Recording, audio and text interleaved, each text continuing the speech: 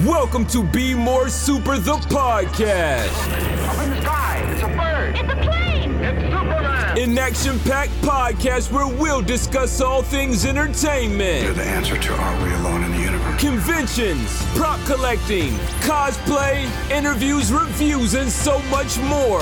The show starts with host Brian Gardner right now.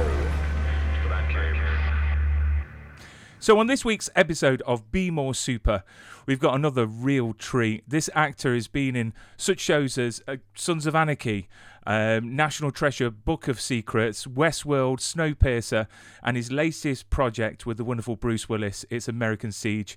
It's, of course, Timothy V. Murphy. Timothy, how are you, sir?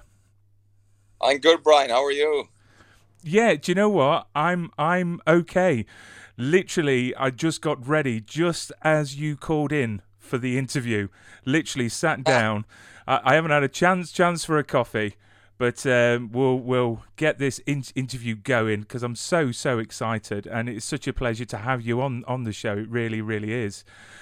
So before we start talking about your wonderful career, you know, this last 2 years have been challenging, to say the least. You know, how have you kept positive and how have you kept moving forward step by step? Well, I suppose financially I took a big hit like every actor because you can't work online, you know. But I have to do a couple of independent movies or projects, which are great, you know, and I'm playing great characters, and they were released this year, I suppose. As well as that, I think being an actor, you're used to uncertainty and you're used to, you know, what's the next job? I mean, right now I did a TV thing last week. I got 2 movie offers, but none of those are definite until you're on the set shooting. So you could say right now I'm unemployed, you know, so I'm used. So it's something that never gets easy, but I'm used to that kind of life, you know, so. Yeah, I mean, that's part and parcel of being an actor, I suppose, because, you know, you can have a great gig 1 second and then literally it's just endless auditions. But a man of your talents, with the amount of credits to your name, you obviously haven't been out of work for long. So that's a great sign.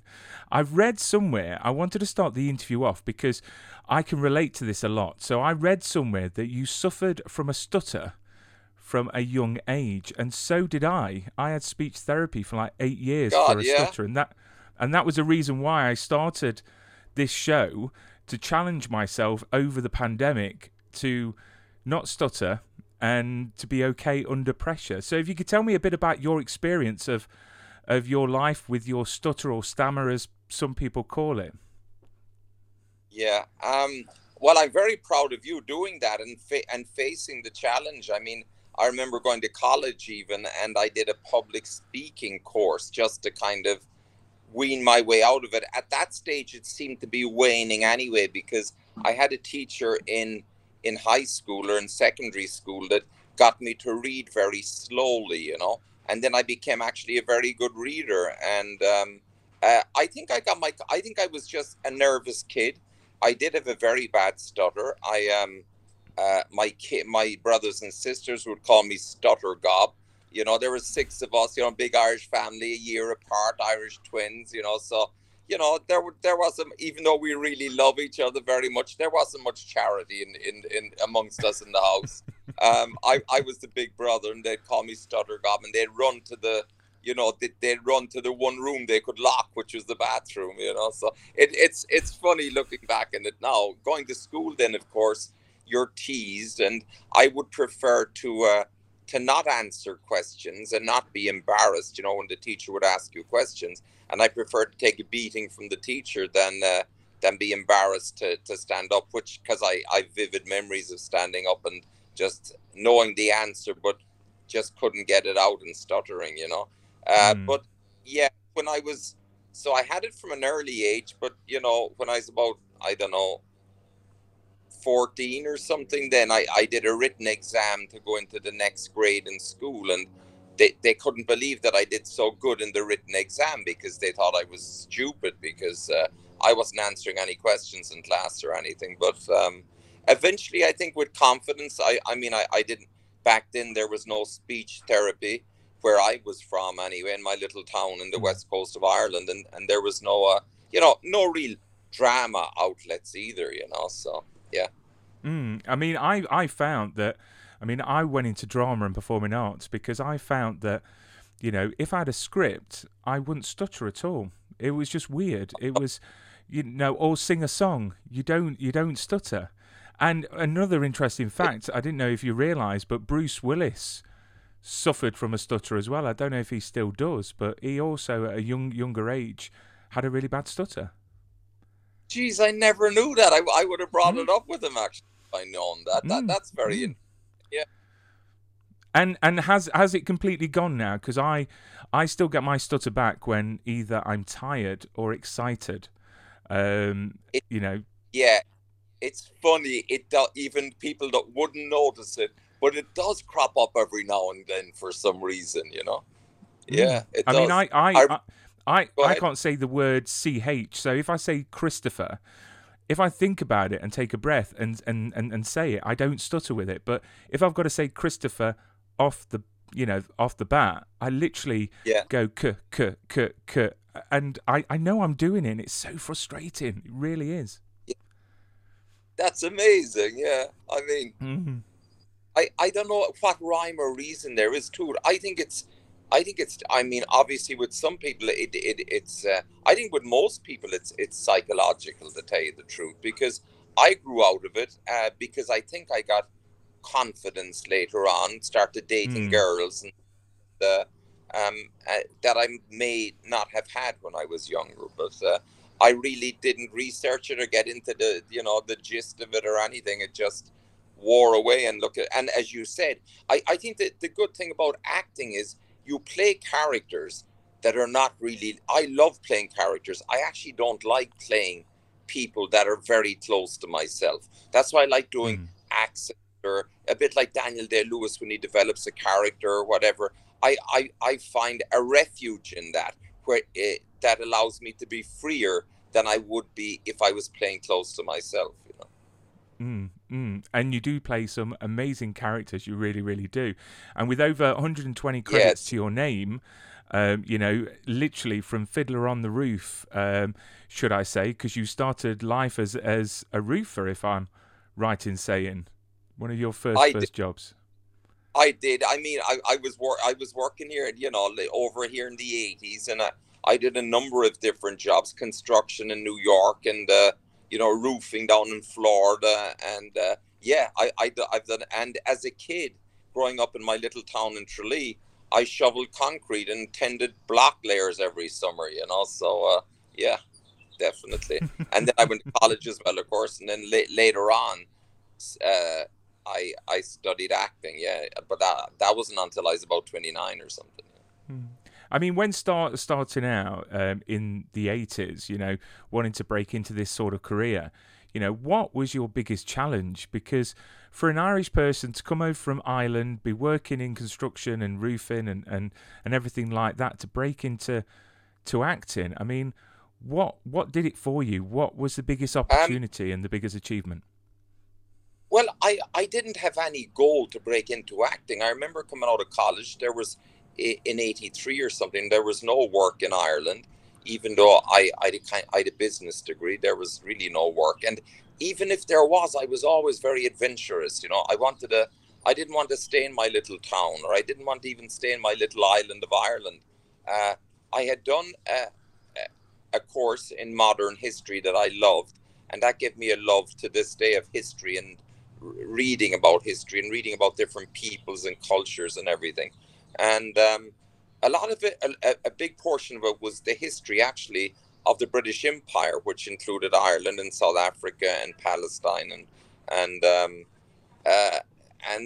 I found South Africa quite fascinating with the Zulus and the Afrikaners and all that, and I wanted to go there but a friend of mine, he said, look, if you go to America, I have a cousin there, I'll go with you. And I said, well, if you'll go with me, I suppose we might as well try America. So in fact, my life has never been planned, to tell you the truth. I very much live in the moment, so you know, a lot of people hate me for that, but I definitely don't plan a lot or much. I've got to mention your independent films, because you said that you did a few independent films, and I've got to say Looms is an absolute, such a powerful short film. I mean, if you could tell us a bit about it, and what was it like to film, because literally I was nearly in tears at the end. Yeah, it was one of my favorite little movies to do. We were still trying to make a feature film out of it. We've written a couple of drafts of the script, and the Funk Brothers and along with myself, and but these brothers, they called me. They're the Funk Brothers. They lived here actually. They sound like a rap group, but they're not. They're very German American from the Midwest, you know, and. Their uncle was the last of their family, the Funks, to be on this farm in Iowa, in Osage, Iowa, after the land being in their family for over 100 years. So they wanted to do an homage to their uncle, basically, and they wanted me to play the uncle or a version of him. So it was the coldest I've ever been, because it was freezing cold with a strong wind, and you're dressed just and in the clothes the farmers would wear, really, you know, which if you're not used to, it's damn cold. But I would love to do a feature version of it, and it was one of my favorite projects, I must say. Yeah. And I recommend everyone to watch it. If you just Google it, Thank Looms I'm, on the I'm internet. Yeah. It was amazing. I mean, the thing is, you don't realise how much work people have done. You know, you see the mainstream stuff, but you know, I'm a great, you know, supporter of independent movies, because I think that sometimes you get more, I know, heart and guts in a independent than you would, you know, a big budget movie. Oh, I think the same, and the characters are much more interesting for an actor. I've done a bunch of my favorite medium is film, and then television. Television right now is where the money is, really, unless you're doing one of those silly superhero movies that you know, they're not my cup of tea. I know I have friends that do them that are multi-millionaires, you know, but yeah, as an actor, I don't think any actor goes into the business to do a superhero movie. In fact, my favorite superhero movie is a documentary about those English nerdy cave divers that saved all the kids in Thailand a couple of years ago. That was amazing. It was the best superhero movie. Oh, do you know what? I literally cried my eyes out at the end of that. I mean, to think that these people that had a day job as like a dentist or a doctor were world-renowned cave divers, and what they did, I just think, if they don't make a film out of that, I think, you know, it's all gone to pot, because that would make an awesome, like, biopic film. It really would. It would be fantastic. The fear I would have is that they will get some friggin' so-called movie stars that, you know, there's no such thing anymore. They seem to get these actors to do these things that aren't suited for these parts, because very much it was Revenge of the Nerds, you know, the Navy SEALs, the big Navy SEALs in America couldn't go in there and do it. The Thai Navy SEALs couldn't do it, and these bunch of little, you know, cave divers that just do it every weekend were the guys they called. It was amazing. Definitely. And again, that's on Disney Plus here in the UK for the UK viewers. And it's a great documentary. So, Timothy, how do you choose your roles? I mean, you know, is there any roles that you've ever turned down? But how do you choose them? I mean, I have turned down roles, not big roles really, but I have turned down roles if I have enough money to turn them down. Right now, I have to feed a family. Like, I have 2 kids and my wife, and basically right now that's my priority. You know, I'm lucky that I can make a living as an actor and do that. So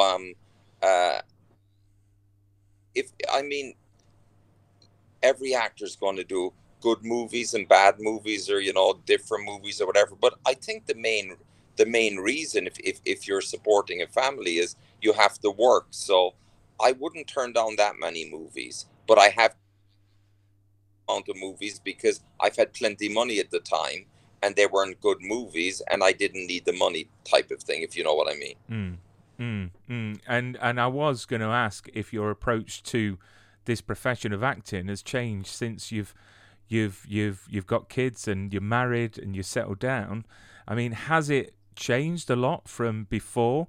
And, you know, does it concern you, you know, being an actor and going from job to job? I mean, are you planning on a side business to have just in case?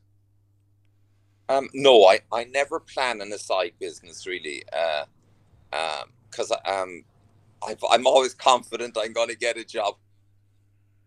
I've had a couple of lean years, and I lost a big commercial contract in England that was quite a cushy little gig for a while. I was replaced by when all the I don't know, political correctness came in. I think the things changed. You know, it wasn't cool having I'd say a mid commercial anymore, if you know what I mean. So, but generally, no. My family,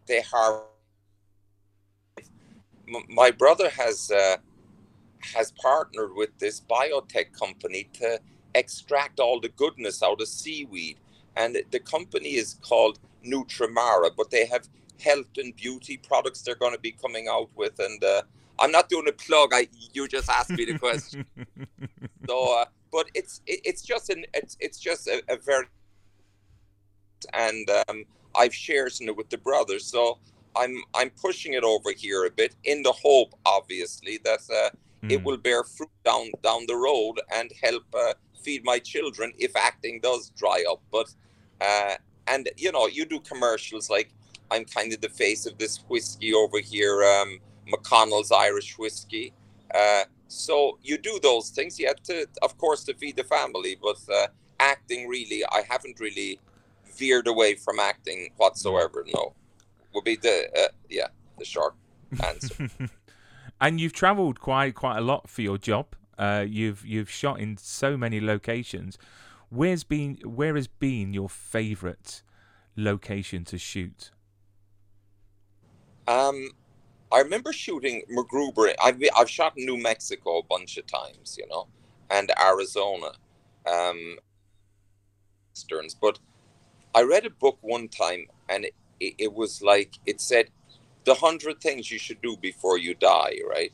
And one of them was riding a horse through Canyon de Chelly, which is like the Grand Canyon, with a Navajo guide, you know, that because it's on Navajo land, and you have to go in there with a Navajo Native American from that tribe in northern Arizona, and it made all his big westerns like The Searchers with John Wayne and all that, in Monument Valley. It's around that area, but riding through Canyon de Chelly with a Navajo guide was friggin' amazing, I must say, you know.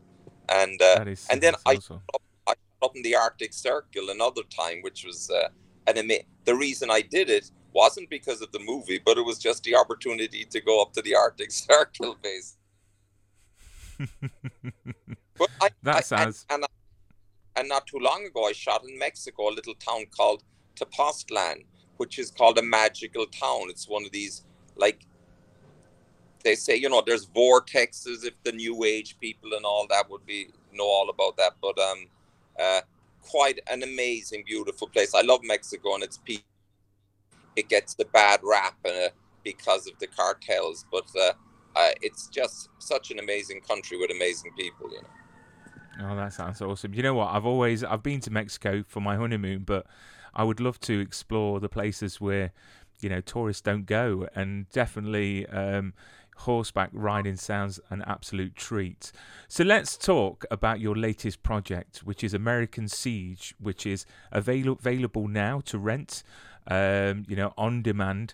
It's an awesome film. So congratulations. It's with Bruce Willis and a lot of awesome other actors. If you could tell us a bit about your character and a bit about the film. The film, basically, it's a girl went missing a long time ago, and this guy gets out of jail and find what happened to her. And he was her boyfriend at the time, and her sister gets involved, and another guy gets involved, and they think that the head of the town, which is me, I kind of run everything in the town, has something to do with it. So they go to my chemist or whatever. I'm basically a drug dealer in the town, but the whole town is working for me behind the scenes, and a doctor, and I have to basically shut them up. So, and I hire Bruce Willis and this other kid to take care of the job for me, when I hear, but my son gets kidnapped then, and so I'm trying to punish these people, my employee, my doctor, and also kidnap my son. And I'm hoping Bruce Willis will do the job. And he, as far as I'm concerned, he lets me down in the job, So, but I'm basically the big bad guy in town, and Bruce Willis is kind of an anti-hero in a way, So. And the first thing viewers will notice about your character is your accent. I mean, how easy is it to do accents in these movies? I mean, for example, your accent in American Siege, would I say it's like a southern accent?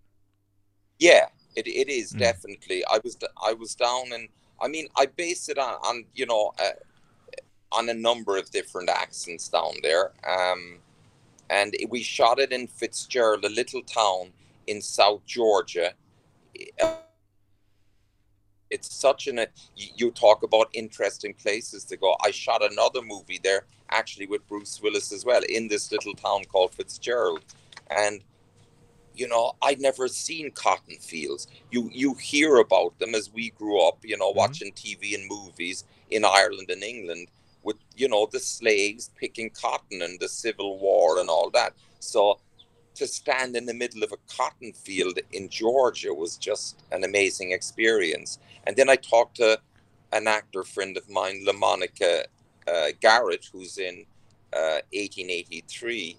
And he had a similar experience. It was his first time in the South, not in this particular town, but standing in the middle of a cotton field. And obviously, the feeling for him was a lot more raw and visceral was for me, So, I worked on that accent. I got the call very much last minute, and the movie was made in a couple of weeks, basically, by Ed, who did an amazing job directing something in about 2 weeks. And I got a call about a week beforehand to come in and do the gig. So I hadn't a lot of time to prepare, but it was fun. I enjoyed it, You did a stellar job as always, and you've probably get asked this quite a bit, but what was it like playing opposite Bruce Willis? Because I suppose he's like an action sort of legend from the 80s and 90s. Yeah. And what was the question? What was it like working opposite Bruce Willis? I mean, I presume he's a nice guy. He is. He's a nice guy. It's amazing to be, growing up watching, not that we're much different in age, really, but he obviously had a big breakout career when he was young. I remember being in New York, I think, way back in the 80s, and going into this bar called Cafe Central, I think it was called. And Bruce and this guy Steve worked there, and they've remained buddies since that. And I went into that bar, didn't know them at the time, and it was before he even did Moonlighting, I think. And on another movie we did called Breach, and he was him. Man, we were there at the time, So and I wasn't acting or anything. I was working in construction in New York with no idea of acting or anything. So no, it was great. It's great to be, it's great to be acting opposite a big movie star who was part of your movie going experience when you were younger, So. Have you got a favorite actor that you've played opposite? Well, I love Ed Harris. Like Ed and myself, like I've done 2 movies with him now, and I did Westworld as well, but I didn't act with Ed in Westworld. And he was always an actor that I loved his work, you know. So the chance to work with him on National Treasure 2. But then I remember I went in and read for Appaloosa, and he called me, I remember, on Labor Day weekend, and he said, Murph, I want you to come out here and work with us on this movie, you know. So that was really I jumped up. I don't usually get excited, you know, but to be doing a Western with Ed in New Mexico back then was like that really excited me, and I was Oh, that's awesome. I mean, your IMDb is packed with so many good roles, from Criminal Minds to Westworld to SWAT. But what role do you get recognised the most for? I would say, let me see, Sons of Anarchy and Criminal Minds would be the 2 that I get recognised most for. Yeah.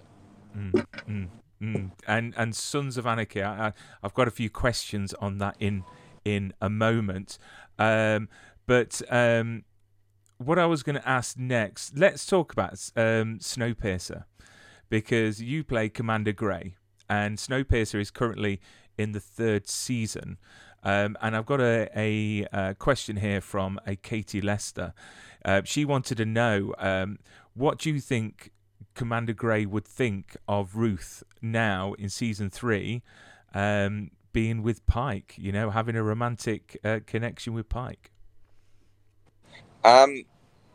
Commander Grey would not like that, because he never liked Pike. You know, he was like, Commander Grey's more regimental, more of a fascist in a lot of ways, and I think Pike is more of an anarchist. So they're very different. So I would think she Pike. Yeah, I think that's what. Yeah, and tell her say hello to her, because I know her from Twitter, and she seems like a lovely girl, Katie. Actually, you know. I will do. I mean, Commander Grey, I've got to say, is just an awesome, role to have. I mean, what was it like playing such a calculated character on the show? It was great. I loved it, actually. It was in Vancouver, so that's only like 2 hours away flight from LA, basically. And then they'd fly you up, they put you into a hotel, and I would only shoot maybe 2 days a week, or maybe I'd shoot one day, and then they'd fly me home again. So I was, you know, it was great work, and it didn't take me away from my family for a long time. I don't like being away from my family since they're young kids, longer than 3 weeks. So the fact that I was able to fly up and down and do that role pre-COVID, thank God, was fantastic. And it was such a great role. I relished playing that role, actually. So, it was great fun. And social media is been buzzing because apparently we don't see you on screen actually die. So, you know, is there a chance that you know, Nolan Gray could make a surprise comeback? Could that be in the works? I mean, would you like to go back and play Commander Grey? I think it'd be great fun, actually, to go back. You know, maybe he was living in an igloo for a while, you know, and he comes back and takes over the train. That would be fun. But as far as I know, he's dead. But, you know, nobody knows, because, as you know, with these TV shows, they can do anything. But, and you don't ever see him actually being killed or whatever, you know. But if you look at Westworld, you could come back anytime, or you could be a robot anytime, you know, which I in a way kills the suspense of the series that, oh, he's not really dead, he can come back, you know. So. But that would be a perfect show to be on as an actor, because they could kill you off and you could be back the next season. So I couldn't let you go without talking about Sons of Anarchy, because this is one of these shows that has been around for years now, and the fandom for it is getting bigger and bigger and bigger. And your character is absolutely awesome in it. You play Galen O'Shea, and it's just awesome. What was it like working on that show? Because it's one of my favorite shows, by the way. Yeah, it was fantastic. I mean, it was like Westerns now have become very popular, and you couldn't get them made up a few years ago. Now I think you're going to see a lot of Westerns being made. And the Sons of Anarchy was really a Western in modern times on motorcycles. So I loved playing it. I love playing the bad guy. It also was such a cool show. I mean, for the gang of bikers like Tommy Flanagan and Charlie Hunnam, David LeBrave and the rest of the guys, Kim Coates and Theo Rossi, but for those guys, they all lived in LA. They get up in a summer morning, they jump on their bikes, they'd ride to work, and then they'd ride home again. I mean, it couldn't be a better job for an actor. And then the fact that it was cool, it had a huge cool quality about it. It was the show to be on, and to come in and be playing the nemesis of this biker gang and taking no shit from them was a great role. I loved it. It was great fun to do. And your character arc throughout the show was great. I mean, have you got a favourite moment of filming on that show? There was lots of them, but I think one great one actually was there was one little line where I say hands off or something, to Charlie Hunnam, and in the next scene I'm after cutting the hands off two of his gang members, So it was, and in fact, in that scene, I got this guy. He's a Harley dealer in Greensboro, North Carolina, and I had to go down and make an appearance. They pay you to go down and make an appearance at the dealership, and I was out to dinner with him, a few months afterwards, and my buddy said, he said, is there any way I could be on the Sons of Anarchy? It'd be great for my business. And I said, no, it's a hit show. I couldn't get you on. And my buddy said, what about it? What about as an extra? And he says, yeah. And, but I'd have to be seen, he says, on it. I have to be, So, my buddy says, so what would you do for Tim? Would you give him a Harley Davidson? And he says, yeah, I'd give him a new Harley, So, Wow.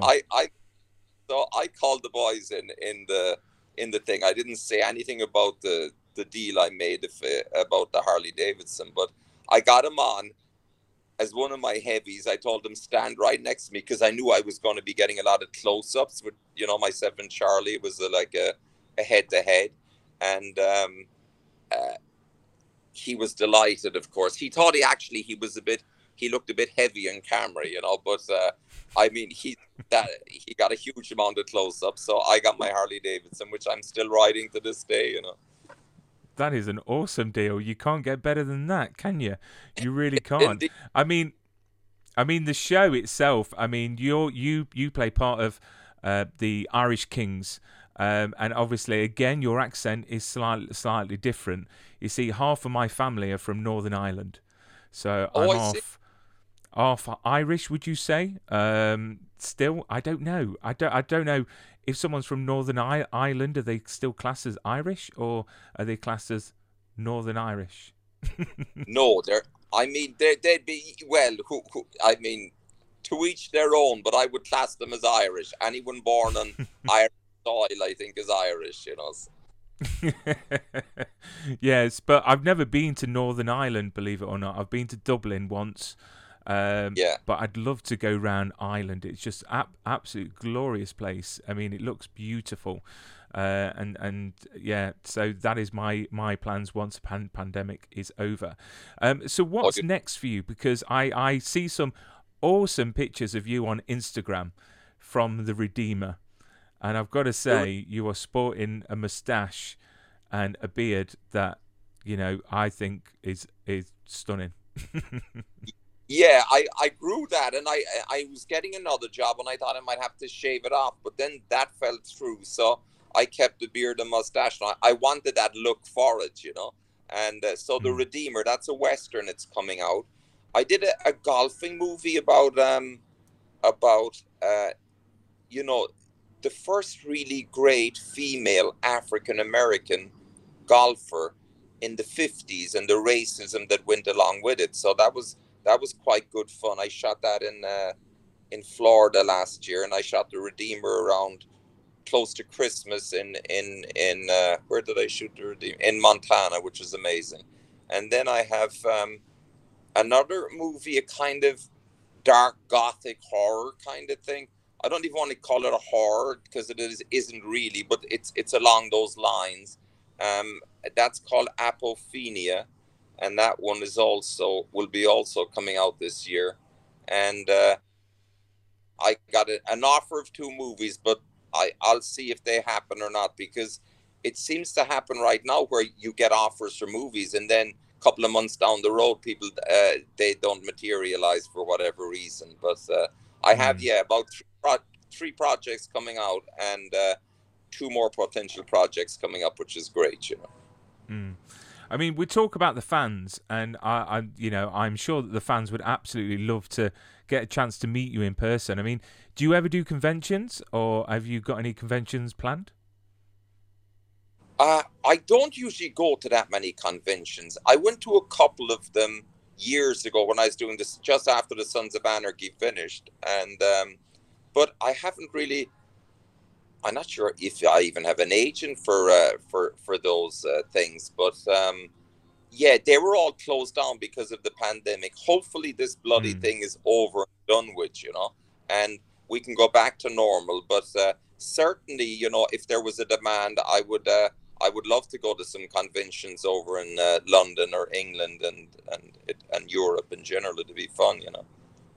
Yeah, and it's a good excuse to bring the family for a nice holiday at the same time. So yeah, when I was doing Quantico, they shot 2 episodes in Ireland, so I brought the whole family over, and then I did a big speech on my birthday in front of Strongbow's tomb in Christchurch in Ireland. So that was an amazing experience, because Strongbow was the Norman knight who invaded from England and started the English invasion of Ireland, basically 600 years ago or whatever. So to be given a big speech on my birthday over his tomb, but not mentioning him, of course, and having the family there was fantastic, you know. So I'd love to get over, whether I'd be shooting in England or because I shot The Bastard Executioner in Wales after the Sons of Anarchy, and so any chance to go over near home and shoot, I would love, of course, you know.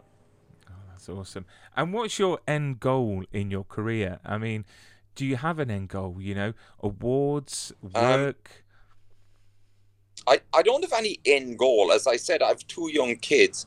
I would just like to stay, you know, healthy and happy and with enough money to survive until, you know, I'll still be going until I'm pushed into the grave, basically, you know. So there's definitely going to be no retirement, and you know, I love life, and I get a great kick out of my family, and I love my work. So I would like to say, yeah, I would obviously love to play that farmer from Iowa, and I would love to play the lead as you know. I like, my favorite movies are like A Man Alone in the Wilderness or whatever, you know, like The Old Man in the Sea, or you know, Jeremiah Johnson years ago that Robert Redford did, or you know, something like that. I think is it Into the Wild, which was an awesome movie as well, that was directed by Sean Penn. Yeah, that was great. Or you know, there's a character Tom Crean, and there's a lot of interest on the Shackleton expedition back in, was it 1914 or something, and down to the South Pole, down to the Antarctic, you know. So Scott and Amundsen and Shackleton, but there was a distant cousin of mine, Tom Crean from Kerry, who was on all the voyages, and there's a book about him called Unsung Hero, and he was really an amazing character. And I would, you know, if we were trying at one stage to make a movie on his life or on the expeditions in the Antarctic, and that would be a great project as well that I would love to do, you know. That sounds awesome. I mean, yeah, I mean, you know, we get these wonderful superhero movies and big budget movies, but there's so many great stories out there left to be told. and there's nothing good, nothing better than watching a great story and great characters. So fingers crossed that will happen. But Timothy, you've been a great guest. I'll let you get on with your lovely day in the sunshine. I'm very jealous. And all the best, and look after yourself, sir. Brian, it was fantastic talking to you. I'm delighted I did it. Take care, man.